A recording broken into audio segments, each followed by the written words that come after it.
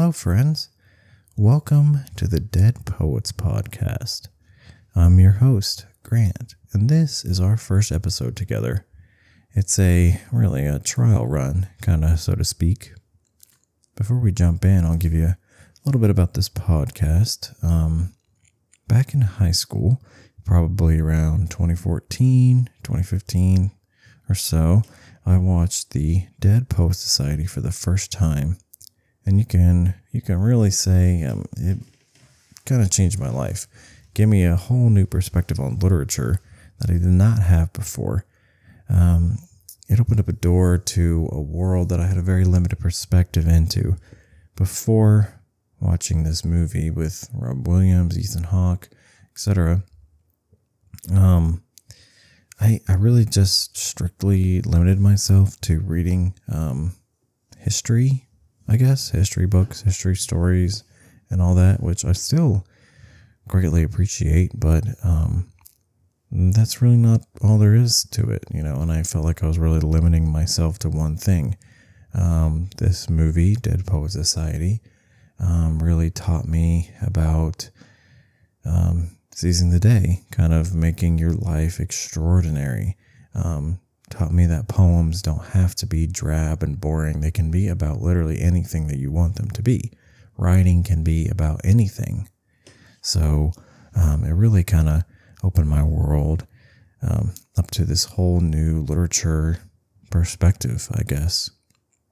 So the goal for this podcast is to do for you what the movie did for me all those years ago. Hopefully, fingers crossed, will at some point bring a fresh perspective of literature and writing into your life. You may not know exactly what you like in literature, and that's okay. You may also not like literature at all, and maybe this will help you find something that you do like.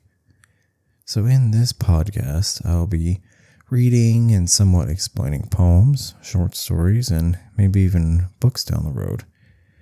Hopefully some may interest you. I can't imagine that all of them will, but hopefully some of them will. I'm still going to be getting the hang of things, figuring out my mic, figuring out my settings and all that, so just bear with me as this is the pilot episode.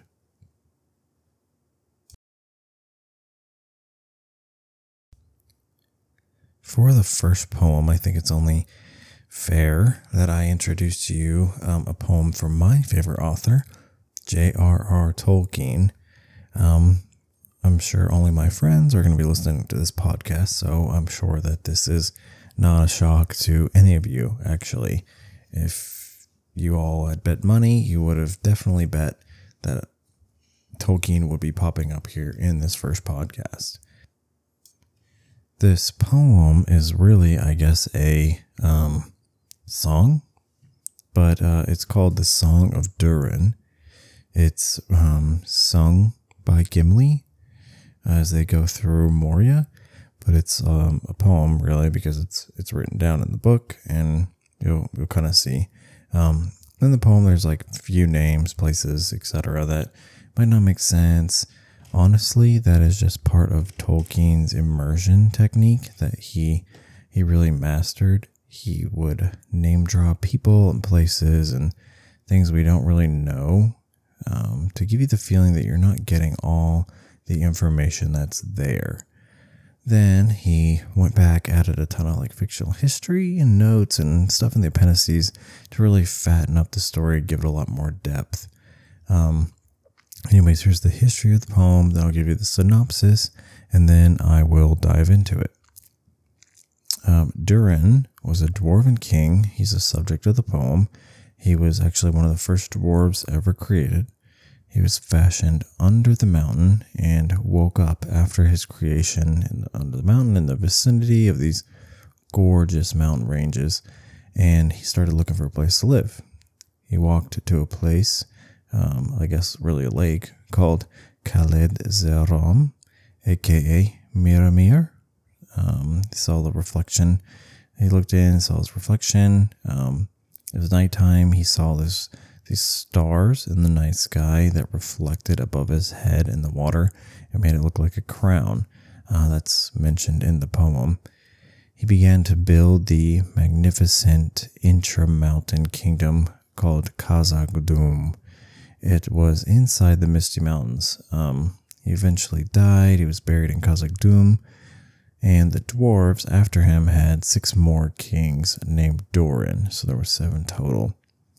The dwarves of Durin's kingdom, they really just kept mining and building for thousands and thousands of years until they delved too deep, as Tolkien puts it, and they awoke a Balrog that had been there, hidden really in the heart of the mountain for, thousands of years. He's like this evil monstrous being, etc.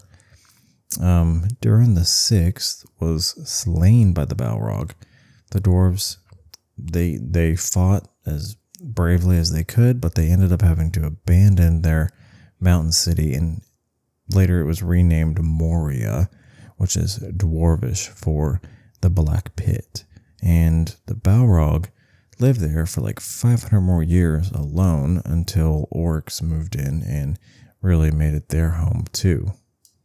The poem is a song. It's really sung by Gimli as the Fellowship treks through Moria in the pitch black.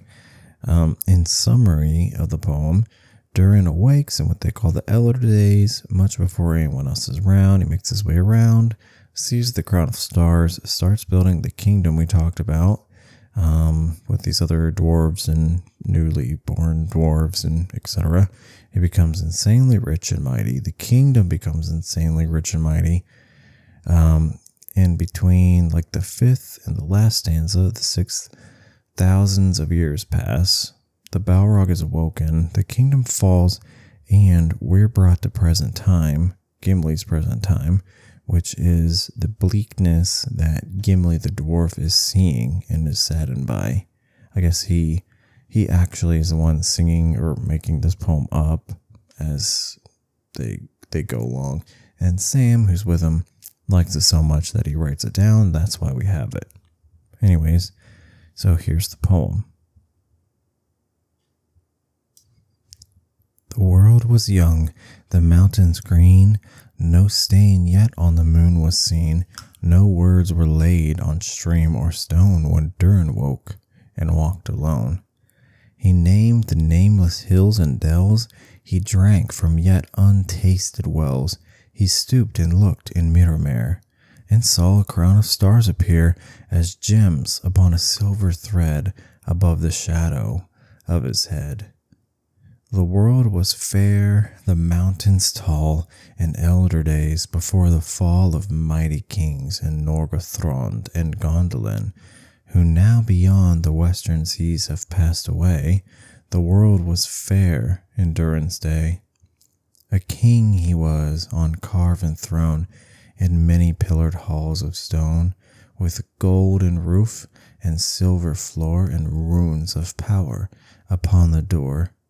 The light of sun and star and moon and shining lamps of crystal, hewn undimmed by cloud or shade of night, there shone forever, fair and bright. There hammer on anvil smote, the chisel clove, and the graver wrote.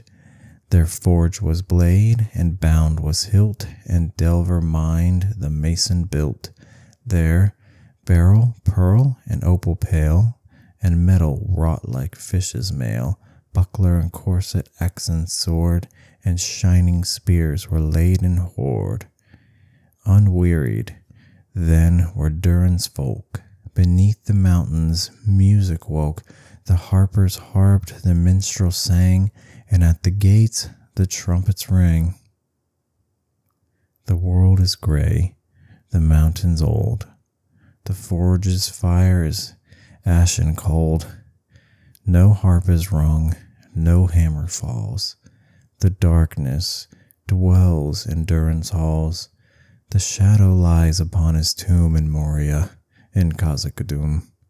But still the sunken stars appear in darkness and windless Miramare. There lies his crown in water deep, till Durin wakes again from sleep. Well, what do you guys think about that? I really like the glimpses of the history that you get of the dwarves in Middle Earth in that poem. It feels really like rich and coarse. I like the poem's imagery. There's not many like ethereal sounding words like we'd find in an elven poem that Tolkien would write about, I guess, light and beauty and mysticism in like a very like soft way. The dwarves' beauty and light is really kind of shown through like their fire from their forges and the pounding of metal and like very like earthy mineral type words and vibes that you kind of get from it. It's like a lot of strength and building. It's really cool. So I guess I'm not exactly sure how to transition into new poems or topics yet. I guess I'll be able to figure out a segue at some point, but here's a couple more poems. I guess there's 4. It's a quartet. They all go together. They're very short, so don't worry. It's not as long as the first one. They're by T.S. Eliot. They are called the Preludes. These 4 short poems really tie together and create imagery of the mundane, urban, like current life, I guess, that T.S. Eliot kind of could perceive other people living at the time. It's really kind of like what we don't want to fall into. Interestingly enough, it really goes as a perfect prelude to his most famous poem, The Wasteland. Maybe I'll be able to read that someday. It's a rather long one, but it's good. I mean, it's his best one, most famous one for a reason. The poem quartet doesn't really need much explanation at all. I kind of give you a little bit of a synopsis here. I guess the first one, you can kind of pick up really easily on all of this.